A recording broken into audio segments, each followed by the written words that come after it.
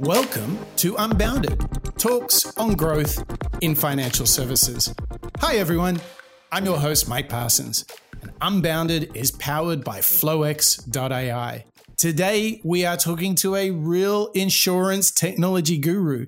He is the intersection between business and technology, if you can believe it. That's right, his name is Simon Clayden from the United Kingdom, and he's a rather special chap.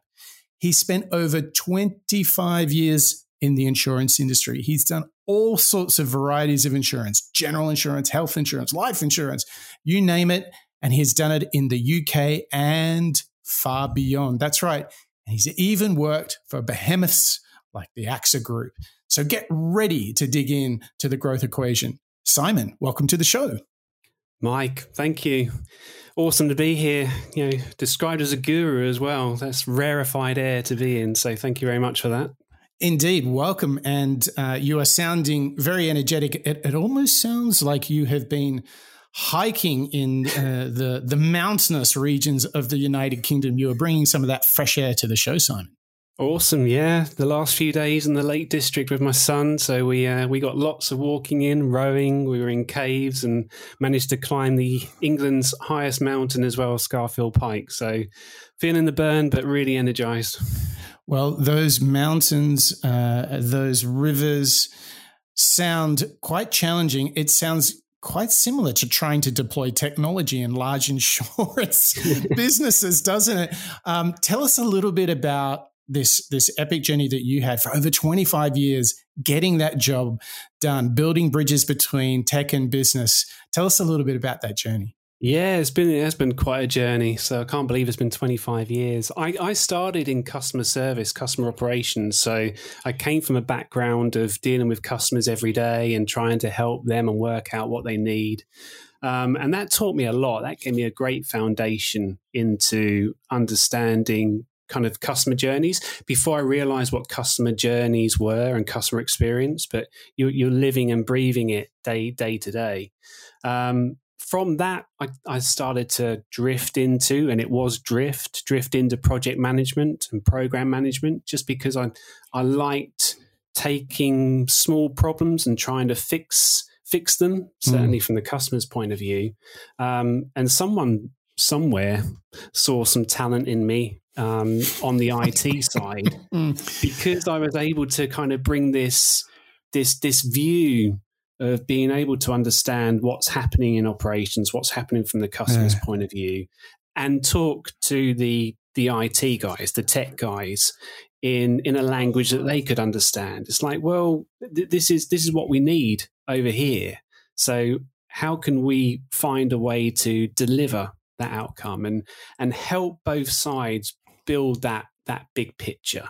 I mean, one of the first things that I did, it was back in around 2009. It was not long after the iPhone had launched. I designed the UK's first insurance iOS app. There was a race. I didn't know it. There was a race between us and one other organization. But we managed to cross that line first, which was great. But the biggest thing I learned from that, and I talk about this often when we're looking at what's driving a project, is we didn't understand the why at that point. I was driven by let's be first to launch an iOS app, and the first person that used that app was my wife. she crashed our car. And we got a notification. The engineering team thought I was still testing the app. They didn't think it was a real claim. So I often think of it, and you're from Australia, you probably can get this more than me. It's like riding a surfboard. I think when you're dealing with understanding IT change, if you go too soon, you miss the wave. If you go too late, you get crash and burn. You've got to find that point of understanding what's the right point to set off. So that's what I try and do with a business architecture view. Often is help both sides understand when are we going to surf that wave and where are we trying to get to. I love this surfing analogy. I think we've got something to run with for this show. Could there be a more difficult or challenging position in the last decade in fintech, insurance tech, than that of business architecture, building the bridge between business and technology? It sounds like you're in the hot seat, Simon. Certainly with large organizations that have hundreds of millions of customers that they're dealing with, but also it seems like just as many products and systems to deal with. There's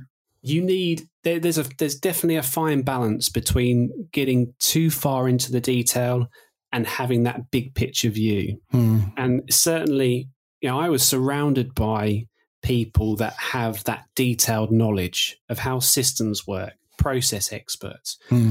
What I brought to it, I think and hope, was that ability to stand back and help others understand, what's going on around us. What's the not just the inside the organization context, but what's happening outside of the organization. What trends are emerging in technology? What social change is driving customer behavior? And there's no shortage of that over the last few years with COVID. It doesn't stop, does it? So here's an interesting question I'd love to follow up with.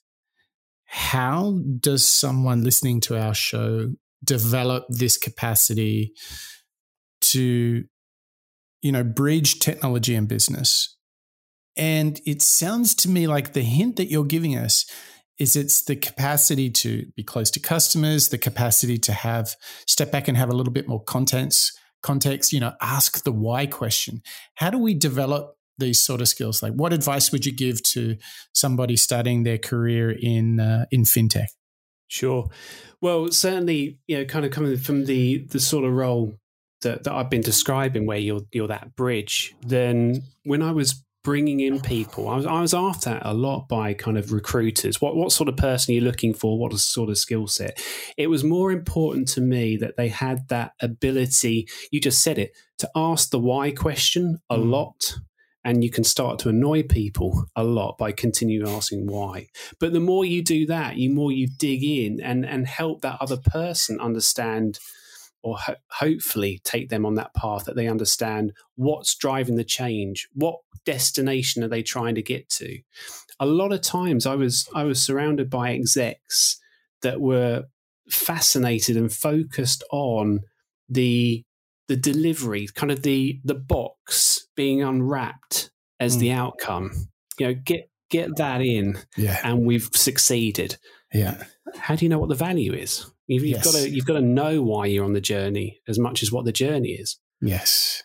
So for me, it was more about the people having the right stuff about them, rather than have they got a certificate that proved that they were a business architect or an enterprise architect.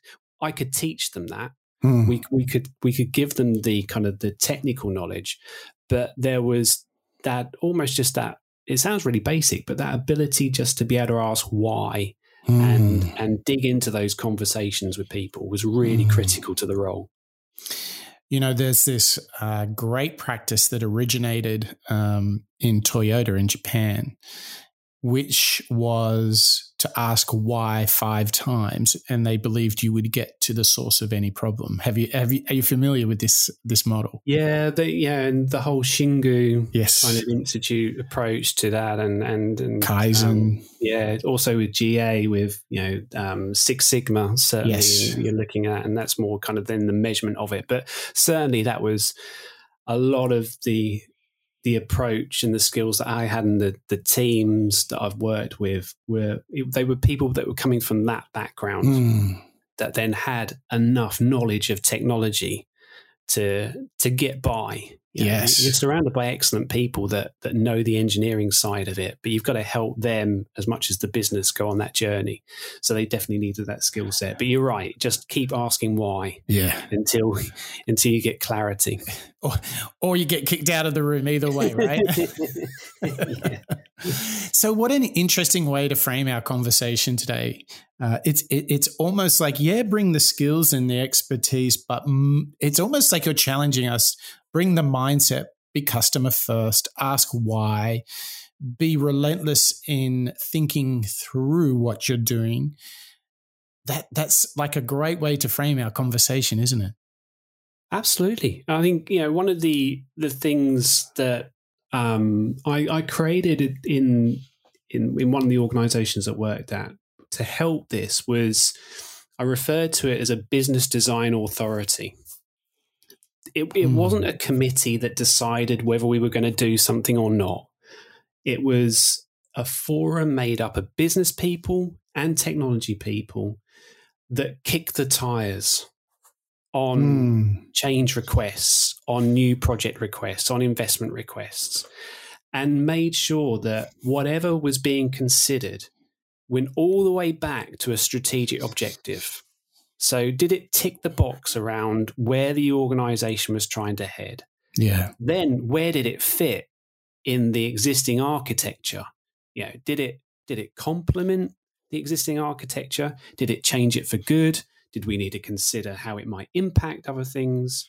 And this authority would give guidance and direction to these change teams and help people make informed decisions. And there's another thing that with my role, I stressed all the time, that for me is where I added value, that I could help people make informed decisions. I'm not going to make the decision. It's not up to me to say yes or no that we're going to do this, but I'm going to help you understand what the implications are, what the value is if we say yes or no. But that business design authority ended up being a really valuable group in helping to drive change in the right direction. Well, that's fascinating. We've talked about building bridges, Simon, and that kind of sets us up to talk about some of the complexity challenges that you faced in getting this job done, which is not to be underestimated. Before we jump into that, I just want to remind all of our listeners that Unbounded Talks is powered by flowx.ai. So if you want to know more about flowx.ai, head over to flowx.ai. Check it out. This is all about you having the platform to solve your complexity, to move faster, and to unlock more growth in your business. So, Simon, let's get into some of the nasty, dirty aspects of big technology.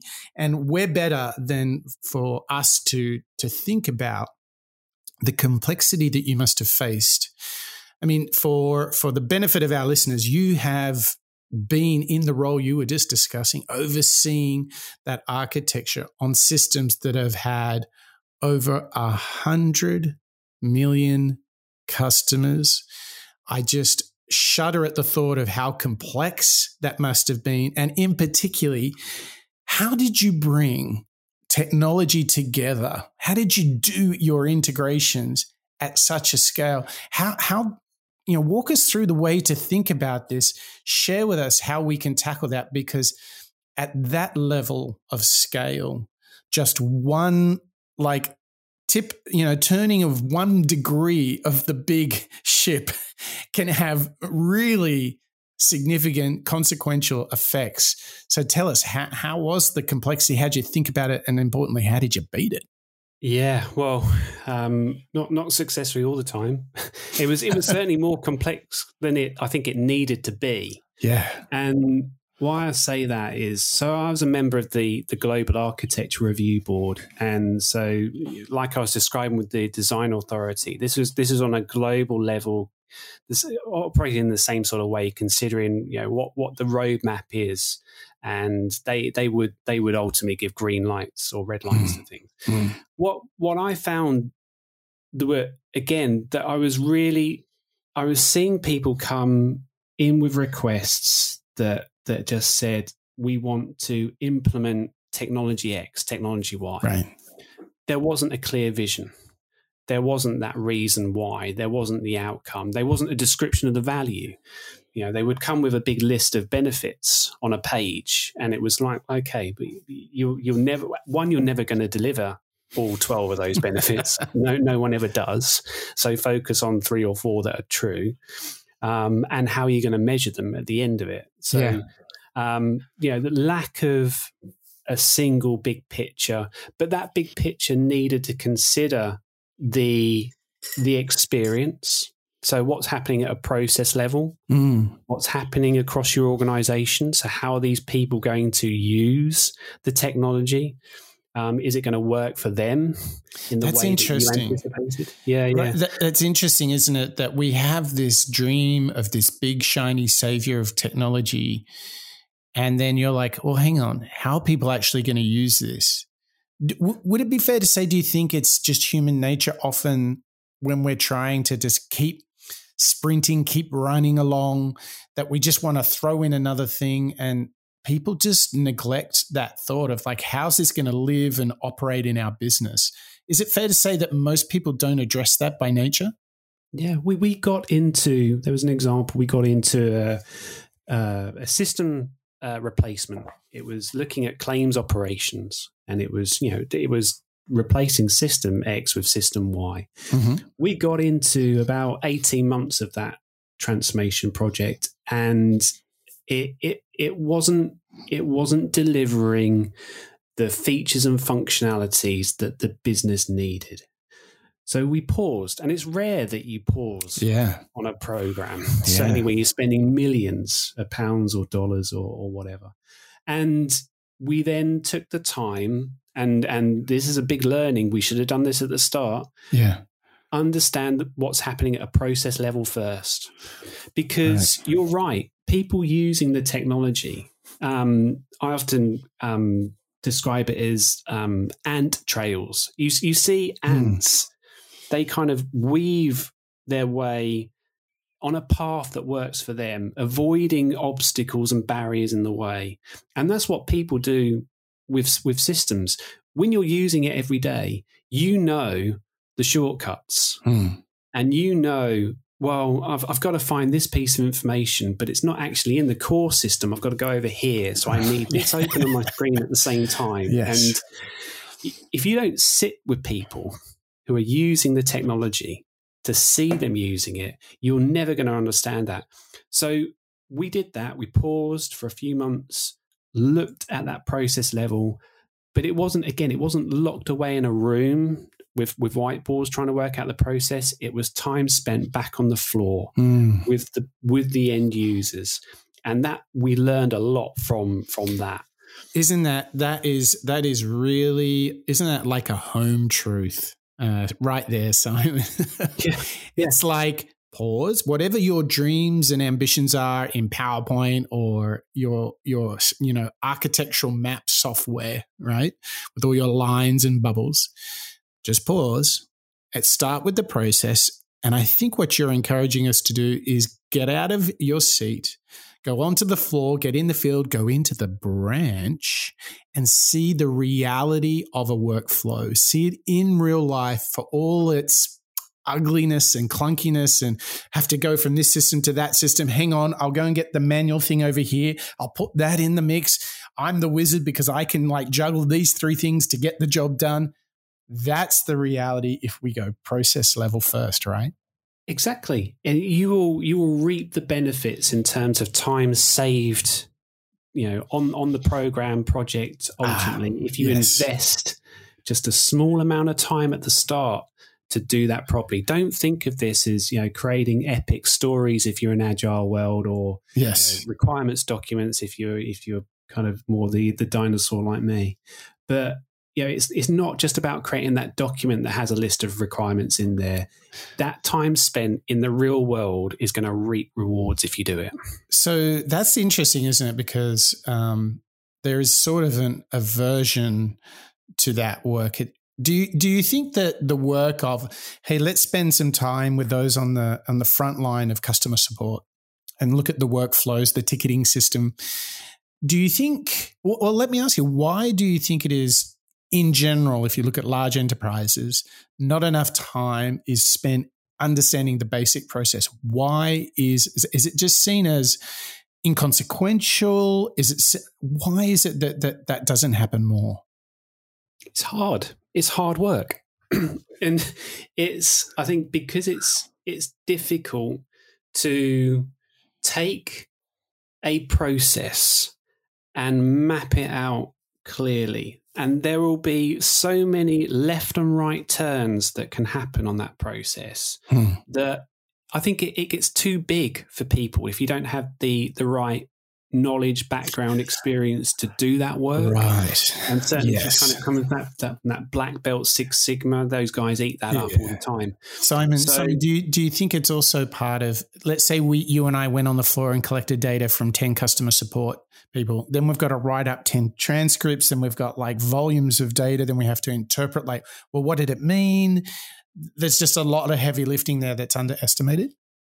Absolutely. Yeah. And that was a lot of, my time and my team's time was spent doing that heavy lifting, doing that dirty work, holding the pen, going along with people and capturing all of that and building that knowledge base. And, again, my experience, we often relied too much on, well, I would ask this question a lot. Where is the process map? Oh, we haven't got a map. It's not written down. What you need to do is you need to go and ask Mike. Mike's got that. It's in his head. So it's like, whatever you do, like don't harm Mike. Don't get in a small airplane or anything like that. Because he's the only one. What happens when Mike leaves? Like, let's wrap Mike in bubble wrap, because once he goes, then we're going to lose all of that knowledge. So, but again, it's almost. You only get that with hindsight. You only get that when something goes wrong, like that claims transformation example that we had to press pause. And it's like, okay, but if we just did this and maintained those sorts of views of what's happening at a process level, what's happening with your customer journey, making sure that's all understood, then it becomes less effort over time, because you've got it and you're just maintaining, updating as you go. Yeah. Do you think, Simon, this was your key weapon, process level first?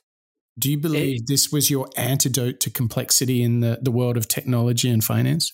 It helped on so many of our large scale transformations. I've overseen and worked on digital transformation, and that took time to get going because the strategy wasn't clear at the start. Kind of the why are we doing this wasn't clear. I've worked on data transformations, and again, it wasn't clear on what we mean by data, first of all, and what we then want to do with that. What insight are we looking to do? Where are we going to create value? I've worked on automation and AI projects, and you were then struggling with the immaturity of the technology and the immaturity of the skills in the organization to use the technology. So bringing just that ability I don't need to be an expert in any of those. I'm not, but I can bring my expertise in helping visualize what's going on across that entire operating model. That, I think, is where organizations need to invest more effort and time in to get it right. Would it be fair for me to try and sell you on your own Kool-Aid here for a second, Simon? I'm going to say that your idea is that this process level first thinking, this workflow first thinking, this user journey first thinking is the antidote to complexity, because it becomes, if you will, the single source of truth. It becomes, you can build everything from those flows and processes. They can guide you through all of those complexities, those, conflicting interests and so forth, because you can always go back to the process. What's the process we need to enable? Would that be fair? Yeah. However you want to describe it, whether you describe things as having value streams, process maps, customer journey maps, have something that you can refer back to as a blueprint. I love the customer journey mapping approach. And the flip side is, and just as important, is employee journey, but they're the same thing. From that, you can visualize what is happening across your business, why it's happening, but also who's doing it, when they're doing it, what systems and technology they're using. But you also, if you're then maintaining it, if it's a living document, you're also capturing the hurdles that users or customers are facing throughout that. And you then can go, right, okay, well, let's focus on, well, why is that a blocker? How can we fix that? How can we make that more simple? And work your way through, just gradually, incrementally improving the customer journey. Can I just grab you there? I think you just said one thing that is super important. I think you undersold it a little, Simon. So I feel like I'm your agent here now. But let me say this.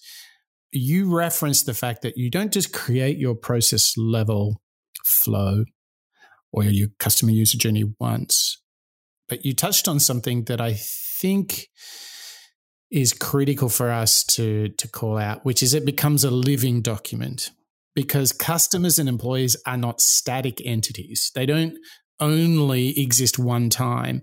They're in continuous forms of change. If we need any evidence of that, just look at how wildly customer world has changed.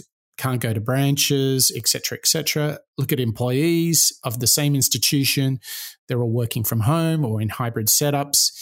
So as a proxy for your success in dealing with complexity, how often are you updating your user journeys, be it for employees or customers, over the last 2 years? I mean, that's almost like a health check, isn't it? It really is, Mike. You've got to update as much as you can, and I would say there isn't too much that you can do to ensure that. I remember one of the businesses they invested with an outside agency, specialists in creating customer journey maps.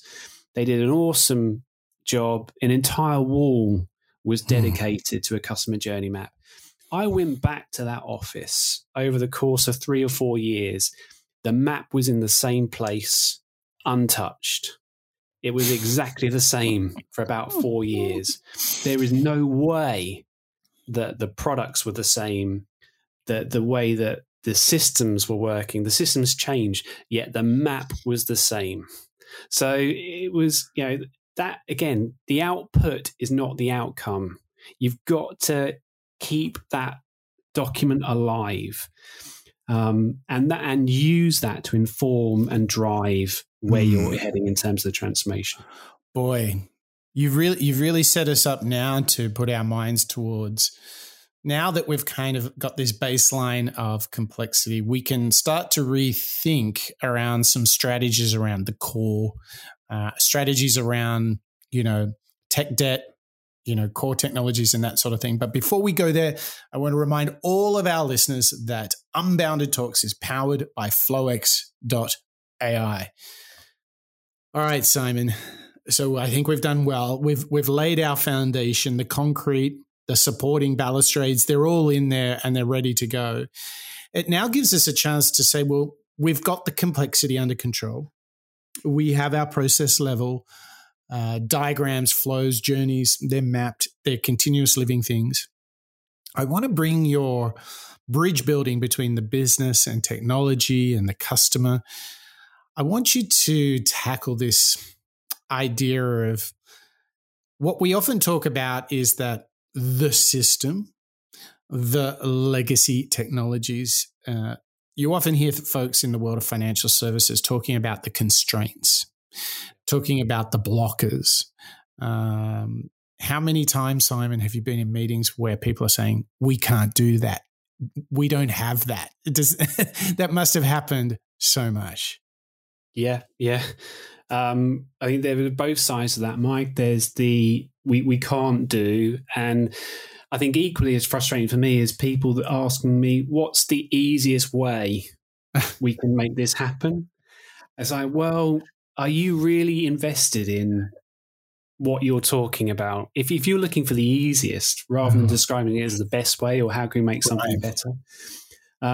So again, it sounds like common sense, but a lot of the conversation I have is just digging into okay, you say easy. Do you mean better? Yes, I do. Right, okay, that's good. Let's jump off from that point. Why is it? Because what you're really saying with easy is they're actually coming to you and say, "Can I have another Band-Aid, please?" Right?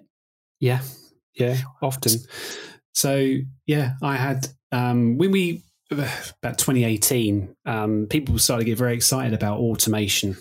For the first time. That's when I kind of recognized it as a trend. And I had people coming to me at that point saying, we want an automation program. We want to pilot this. And there were people on the business side that were describing it as a way to drive down cost. What they were really talking about was headcount reduction. That was the only way in their mind they were going to drive down that cost. We can replace people through automation. So I had to spend a lot of time just exploring and helping with back to the floor exercise, but exploring what was going on and where the real value on automation programs were. And it's not automation software, robots, whatever you want to call them. They don't replace people. They give time back. They give productivity back. That's what we learned. It's not that we don't need Simon anymore. We're actually freeing up more of Simon's valuable time, taking away those tasks that he doesn't need to do. Right. And he can focus on the value add stuff with the customers. And that's where we then went with particularly the automation program. But likewise on that, I had so many of my IT colleagues. You said it. They described automation as a sticking plaster. Yeah. we don't want to be investing our time and worrying about creating that capability. We want to be fixing core. Yes. It's like, well, you do realize that there is value in being able to automate a lot of the IT operations. And in the same way, giving our engineers, giving our service technicians that time back and that productivity back. And then they can focus on thinking about how we can transform, how we can get better. But you're not going to do that unless you do apply a sticking plaster of some sort. So yeah. So let me try to decode this a little bit. I think where you're challenging us is no more Band-Aid approaches, no more quick fixes. Stop asking for easy, start asking for better. And, to your earlier analogy, better was don't have to replace the core. You can use automation, new layers to make it perform better in order to free up and to your staff, your mind, your resources to do many other things. Would that be a fair summation, do you think? I would agree, Mike, as long as those additional layers are not increasing complexity. Right. I think you've got to be careful about what you're introducing and why and is the value there. But certainly considering how people, processes and technology combine and work together, and understanding the outcome that you're looking for, being really clear on again, when I say it, it sounds really basic, but where do customers want to interact with your organization online? Where do they still need to talk to a real person? Being clear on those sorts of just basic choices, but you then understand that and create something that works truly end to end. So, Simon, give me an example of where you've rethought the core, where you've gained those sorts of efficiencies. You mentioned automation. I'd love to hear about a time where you've taken the existing engine and got more out of it just by taking a different mindset, asking different questions. Sure. So I think with a data program, data transformation that I worked on, there was quite a considerable investment. We were looking at building master data management, MDM. We had customer data stores already, but we didn't know what was in them. They weren't maintained. So were they accurate views of what's going on at a customer level? People were fixated at the time on cross-sell and upsell being the value that we were going to get from the investment in these data technologies. And they spent a huge amount of times looking at the potential of Mike having home insurance over here, and can we sell him health insurance over there? And what's the likelihood of that happening? Right. Where really the value came from understanding more about Mike as a person, first of all, and how can we make the products that Mike has already got even better without worrying about, can we sell additional products? Oh, can we retain Mike? And that then suddenly unlocked huge potential and huge discussions in there, making the most of the data that we had about customers, not to try and grow in terms of new products, but retain. And there were light bulbs moments there, certainly within the business when we were describing it that way. And also the potential for, understanding Mike, Simon, and using that to help with the regulation that was coming along, because we were talking about a time when GDPR was front and center. Well, how are we going to manage that? How do we manage consent? Well, you can do that in this MDM technology that we've just introduced, because you can capture as much as you want about Mike in there, and record consent at a customer level as well. So there was unexpected value in there, and kind of we went off on a bit of a tangent, but there was a lot of challenge that we had to do with the execs, because they thought the value was growth, as in, cross-sell, upsell. Yeah, top line, right? Yeah. Like just add more in the top of the funnel, or some might say the leaky bucket. But you kind of turned it around and said, whoa, let's plug the bucket for a second here, right? Yeah, exactly. And I think when I think about startups, and there are great companies there in insurtech.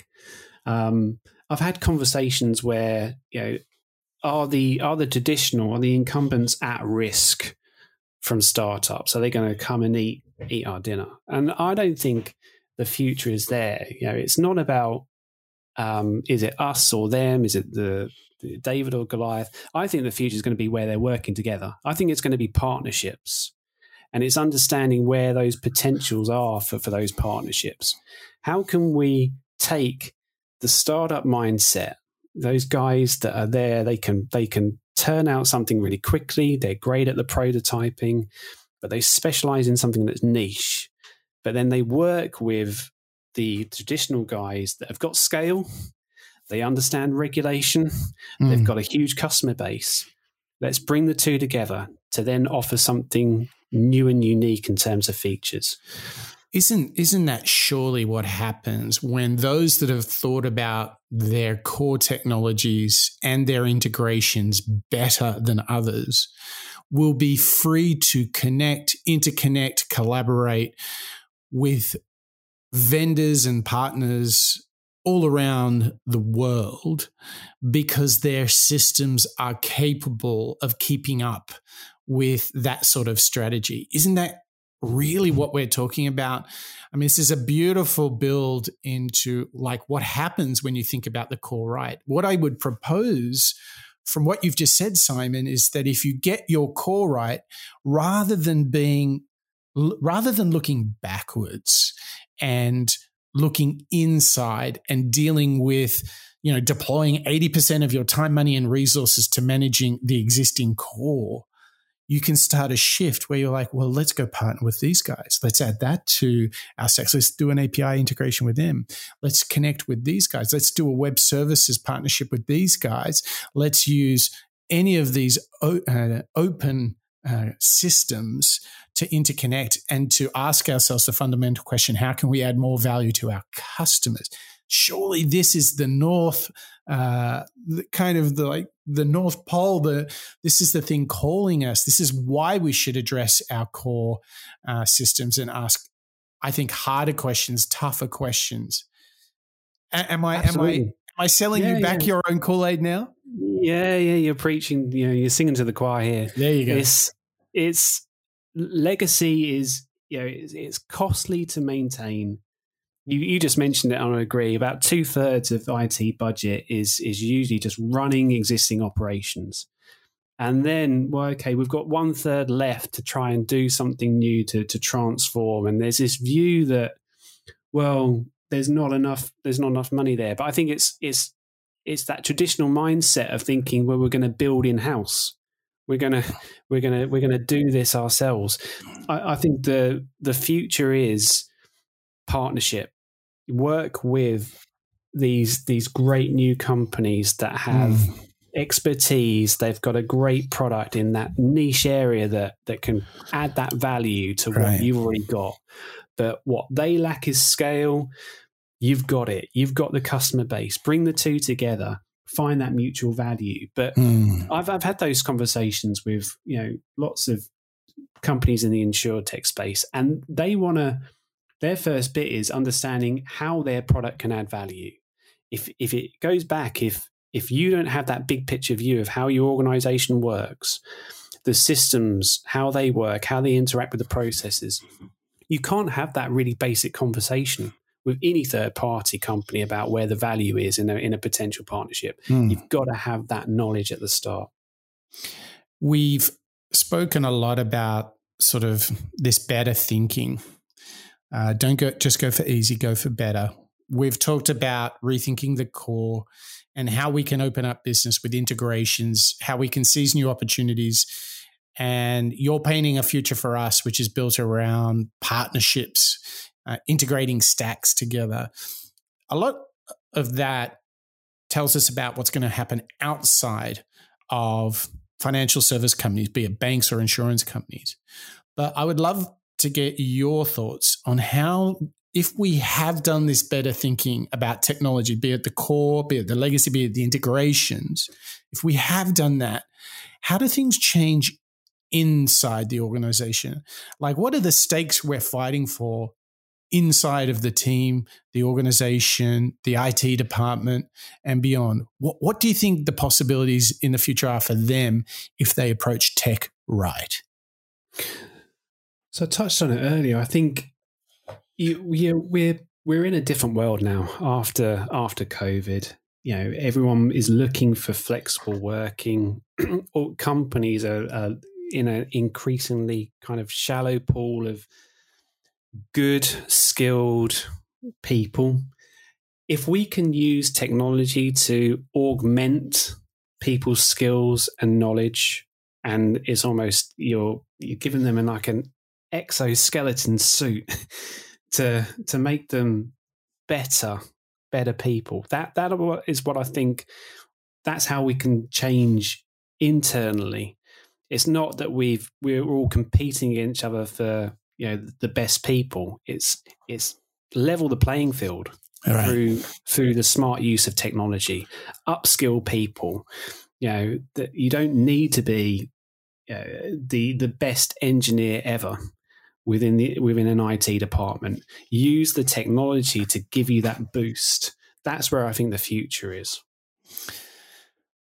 That sounds like a pretty rosy future, but I think we both need to remind ourselves of the hard work of asking why, focusing on customers, employees, process level, user journey level, right? That's the hard work. Like any training program at the gym, or if you want to run a marathon, you got to put in the training if you want to perform on the day, right? Completely agree. That's where the hard work really is. That time spent, as you say, in the gym, out on the road.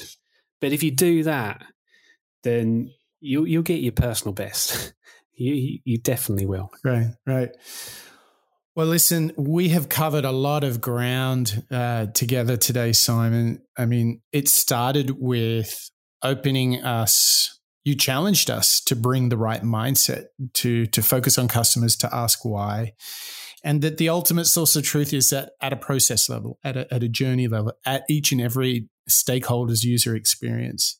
And we're in the battle for better, not necessarily easier. And if we do so, there's a future of interconnected services that create more value for customers and employees too.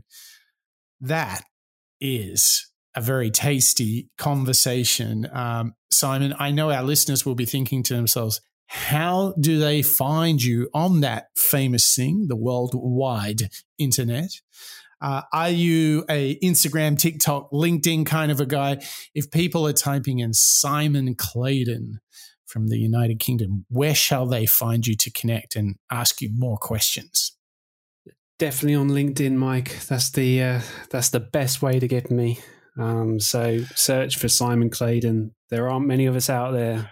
Certainly not many of us described as insurtech gurus. So, well, Simon, don't worry about that, because I think we'll be including a link to you and all of the topics that we have discussed in our show notes. You can get our show notes over at unbounded.flowx.ai, and you can get all the links, the transcript, everything you will find there.